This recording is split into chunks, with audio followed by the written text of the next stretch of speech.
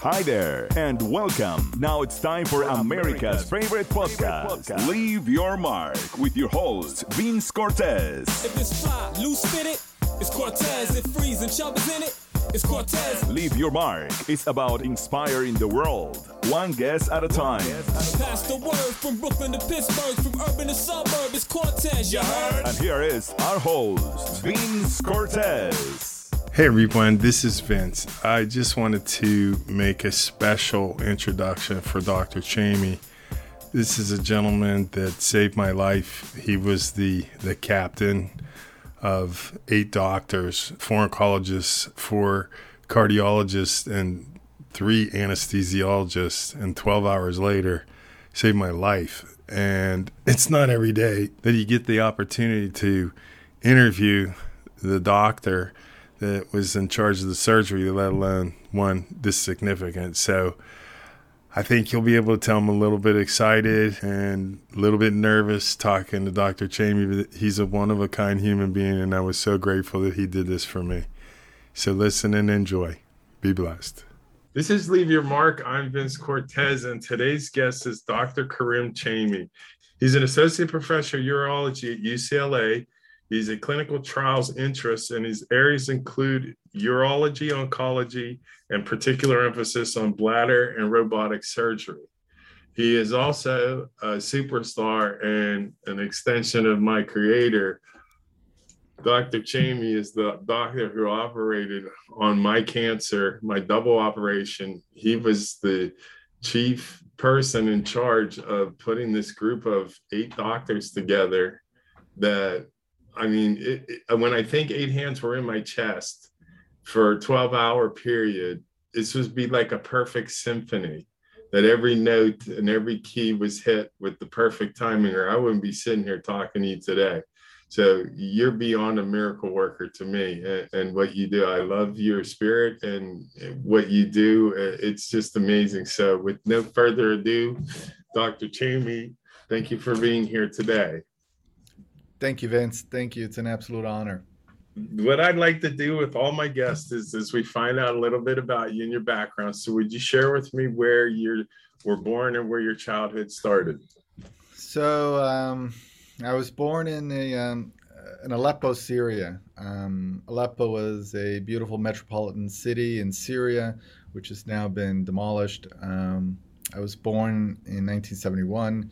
I came to the States in 1978, came to LA, went to public school throughout LA, went to Vine Street Elementary, LeConte Junior High School, Fairfax High School, then went on to do my undergraduate education here at UCLA. Wow. Now, let me ask you a few questions. So you're in elementary school and you're a local LA person, and what was mom and dad's influence? So what did your dad do and what did your mom do?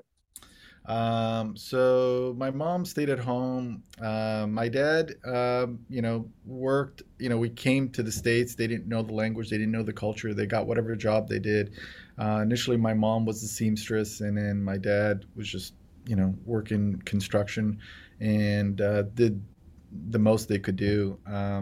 My dad died when I was 12 years old. Oh, my. Yeah. Now, do you have any siblings? I do. I've got a couple brothers and a sister. Were you in the birth order? Oh, I'm the youngest. I'm the baby. Okay. Was there any special treatment with that, or? A little bit, but my dad was a different father than my siblings. Their father passed away at a young age. Oh, okay. And, so my mom had, 4 kids, and she was 26 years old, and then she ended up marrying my dad. And then so I'm the only child from my mom and dad, but I've got half brothers and sisters. So I don't consider them half brothers and sisters. They're full, brothers and sisters. So now, when you're in high school, what's going on? What were your interests growing up? Girls. Okay. No, I mean, I liked science. I met my wife to be in high school. We were in 5 classes together, and so yeah, it was great. And you're probably book buddies, studying together and everything, that many classes together. Yeah. Yeah, she was a good influence on me. She put my head on straight. Oh, that's good. As a grounding woman is priceless. So that's Yeah. awesome. So now you go off then from high school to UCLA or Mhm. USC. You went to USC first. No, I went to UCLA for Okay. undergrad. No, I went to Okay. UCLA for undergraduate education. I majored in microbiology and molecular genetics.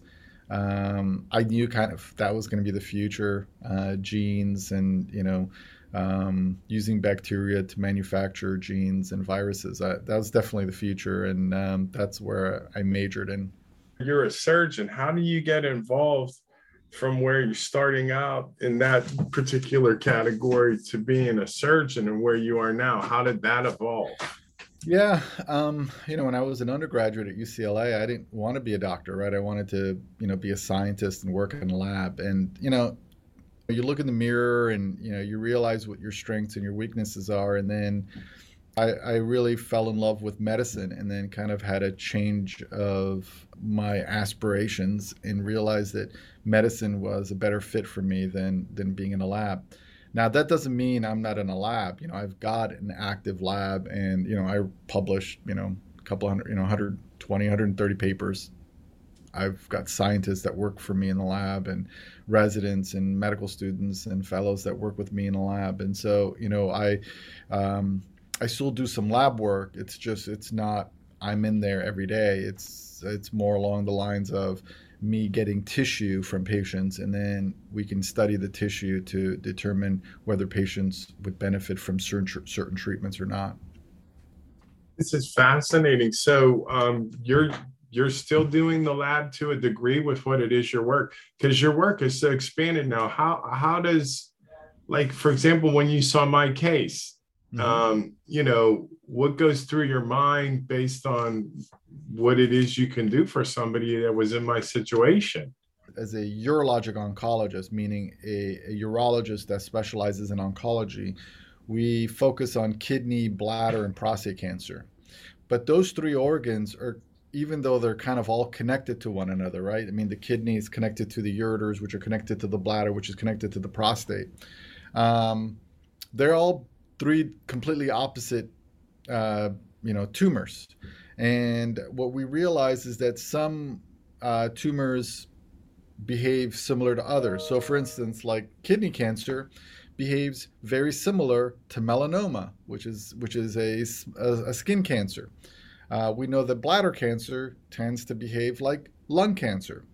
Prostate cancer tends to behave like breast cancer. And so, understanding how other cancers are treated may actually portend how we can better treat our own patients. So seeing how responsive patients are to immunotherapy in melanoma, you can then extend that and say possibly kidney cancer would behave similarly to immunotherapy.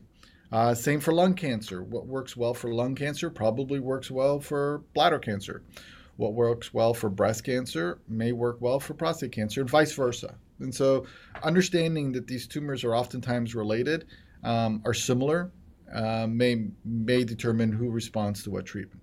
So that actually then will help you narrow down the types of treatments that you're going to do? Yeah. Okay. Connect with us on LinkedIn. Be our friend on Facebook. Follow us on Twitter and Instagram. Whether jumping out the MP or jumping on the app. You are listening to Vince Cortez. We just want you to leave your mark. What did you think when you heard my case? Because you were asking, and we had gone through a friend of mine whose sister worked for you and helped do the staffing. And her name's Tanny Hansen. And I mean, between him relaying to her and then her actually being in the position where she could contact somebody like yourself, this was, for myself, this was the beginning of the miracles. Yeah. I mean, so you get this news that this person is in pretty bad shape. So what were you thinking initially, and what was your method to going forward? Yeah. So it was one of those things where, you ever watch a baseball game and, it's the bottom of the ninth inning and you're a couple runs down and you're trying to get men on base, not because, you think that you don't want a guy to just go in there and just hit a home run right off the bat, right? I mean, you just want to get men on base. And that's the same type of approach we take. We just say, look, let's just get him through this surgery. Let's get as much of this cancer out as possible. Let's get him a fighting chance, because once you get the primary tumor out, the other tumors may actually respond to treatment if you get it out. And so what we did was we just got men on base. And, kind of like the New York Mets and the Boston Red Sox back in the mid 80s. I mean, I don't know, maybe some Red Sox fans will this. But I mean, it's one of those things where you just hope for a miracle, and that ball went under Buckner's, legs, and the Mets won the World Series.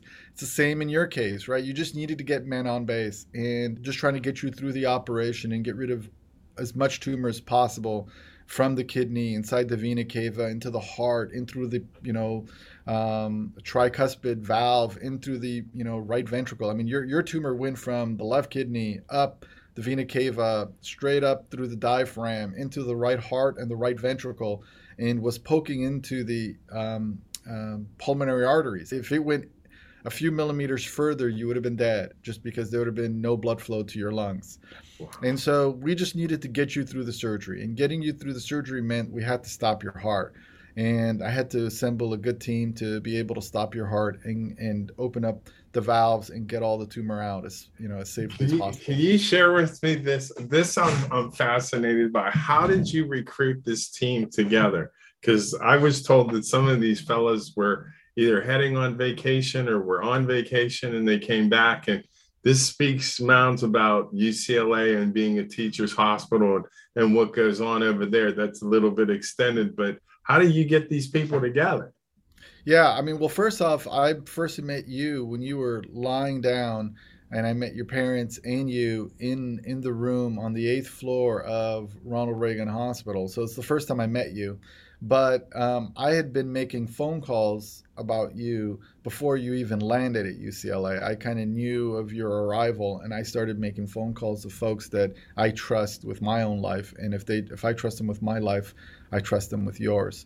And I made the phone calls, and they all, answered the call, and they were all there to help with the surgery. Wow. I mean, the whole thing, I had so many things that had happened prior to, but the part about yourself, and you obviously like the athletics, you used to, it's a little anomaly of what we're talking about here, and I'm getting ready to go under, and I remember coming in and saying hi to you, and I asked you if you were ready, and you told me you ate your Wheaties this morning, and it was so funny because from that point on, everything just felt so light. And I met the anesthesia people. A crazy story there. The fellow was just garbed head to toe in UK stuff. And John Calipari, who's the head coach at University of Kentucky, he's a personal friend of mine. And I'm thinking, oh my God, in my deathbed here, or potential, I don't know if I'm surviving this, but my last thing consciously is some guy with a UK mask on, a UK wristbands on, a UK headdress. And I'm like, only me. It's only me. So I go under and I'm out. And it's like, there was something deep inside me that I felt, because of the connection I had with you, that there was just really nothing for me to worry about. It was for me to let go. And it really took any stress or any anxiety or any fear that I had and letting go. And it became, instead of something that was hard to do, it became actually something easy to do. And so, I mean, I would wake up, some 13, 14 hours later, and you and all those other doctors were absolutely incredible, blessed beyond measure. Each one of you, one at a time. Yeah, I mean, 3 anesthesiologists. At times when I'm sharing the story, I feel like I'm like, who are you talking about? And it's like, I went through this. It's hard for me to still, all these years later, wrap my head around what actually happened. But this is amazing. So you pull these people together. So I would like for you, if you could, share with me some of the things you've been doing since this time of the, I mean, we're talking 7.5 years ago at this point. So what is your current position over there? And, I'm sure there's plenty other doctors that want to work with you as these other fellows have. So you're kind of carving your own niche. Yeah. So when I operated on you, I was right out of fellowship by a couple years. And I was energetic and focused on trying to cure everybody with cancer, and worked day and night, and was willing to take on the most challenging cases. And since then, I'm now an associate professor. I'm now the director of the Society of Urologic Oncology Fellowship here at UCLA. I run a number of clinical trials and patients with cancers, and pretty busy. I do a lot of open surgery, but I do a lot of even more robotic surgery. Surgeries like yours are still done open. Nobody would even consider tackling your operation robotically, but we are able to do surgeries that are a little, that would be a little more morbid. We do them in a less invasive approach now. And, I've trained a number of fellows who are now gone on to become, professors in, North Carolina and Stanford and Columbia and, San Diego. And it's, here at UCLA. And it's nice to see that, I've left my imprint. And I think, patients like you have left your imprint on these fellows and these residents. It plays out as an incredible opportunity for everybody, and then when you have a happy ending, as we all did, it's difficult to measure the level of success that everybody experiences from that. If you are listening from Australia, Florida, or just from around the corner, From East Coast to West Coast outlets, if you're not into the dirty South straight, make a left and body. contact us. Leave your mark with your host, Vince Cortez. So I want to ask you also, then you're talking about the robotics. How do you see, I mean, we're comfortably 25, 30 years in here with the artificial intelligence being in the game. Mm-hmm. And it's accelerating our learning to such a degree. What do you see in the future with the robotics type surgery in your line of work? I'd say probably in the next 10 years, I think surgeons are probably going to be doing less surgery. I think, newer drugs are going to be developed that are probably going to replace some surgeries. And if we are going to do surgeries, I think the machine is probably going to do a bigger chunk of it. We're already right now, machines and artificial intelligence can read an X-ray. They can probably even read pathology slides. And so it's not out of the the horizon to think that pretty soon the robot's going to be able to sew and suture and cut out and remove tumors. So a surgeon's probably the only thing we'll need to do is tell it what not to remove and what to suture together. And so we're going to probably set up some boundaries, and eventually the robot's going to go in there and do it all for us. But we're not there yet. Right now, the robot is just a human-controlled microscopic tissue handler. So with small instruments, we're able to do big surgery.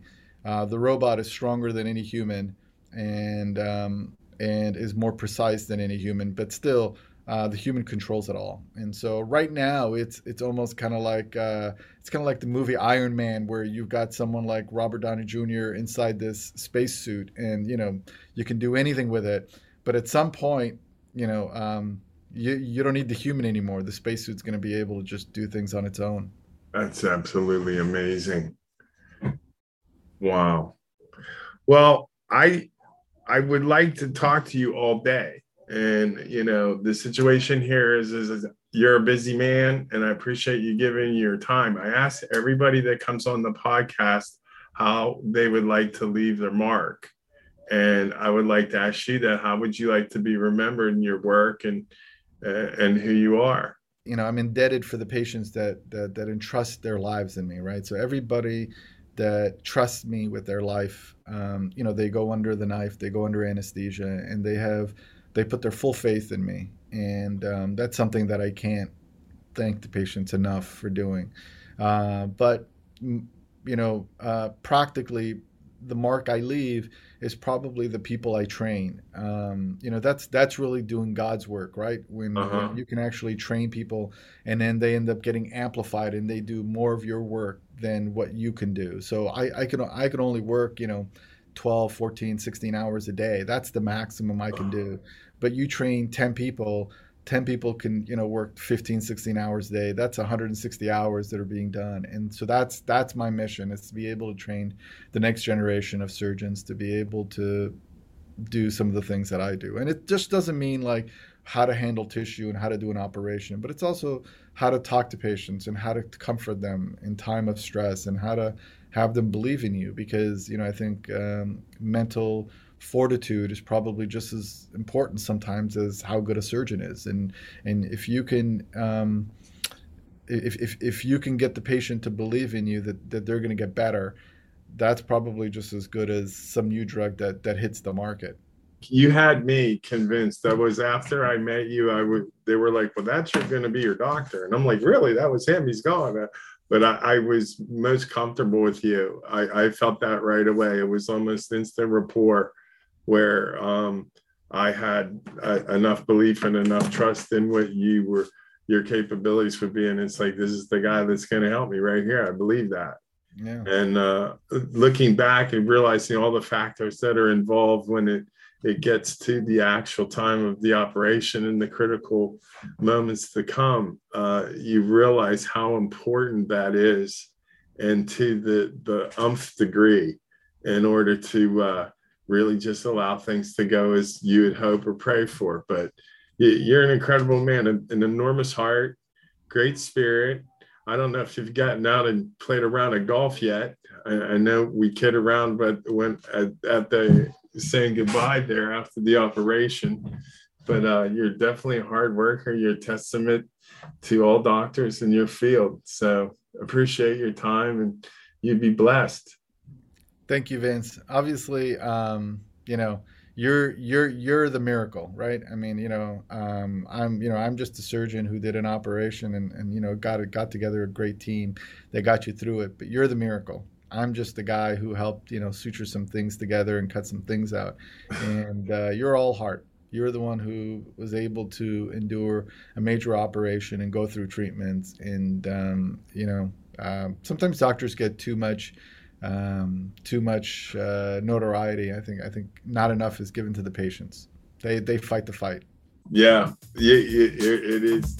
All parties involved got to be present. Everything to click. So, yeah. Well, thank you so much. I appreciate your time. Bye-bye. Thank you. Bye. Thanks for listening to Leave Your Mark today. Tune into our next episode of Leave Your Mark with Vince Cortez. Be blessed. You just left your mark. Thanks for listening. Listen to more episodes on demand. Just click Leave Your Mark with Vince Cortez.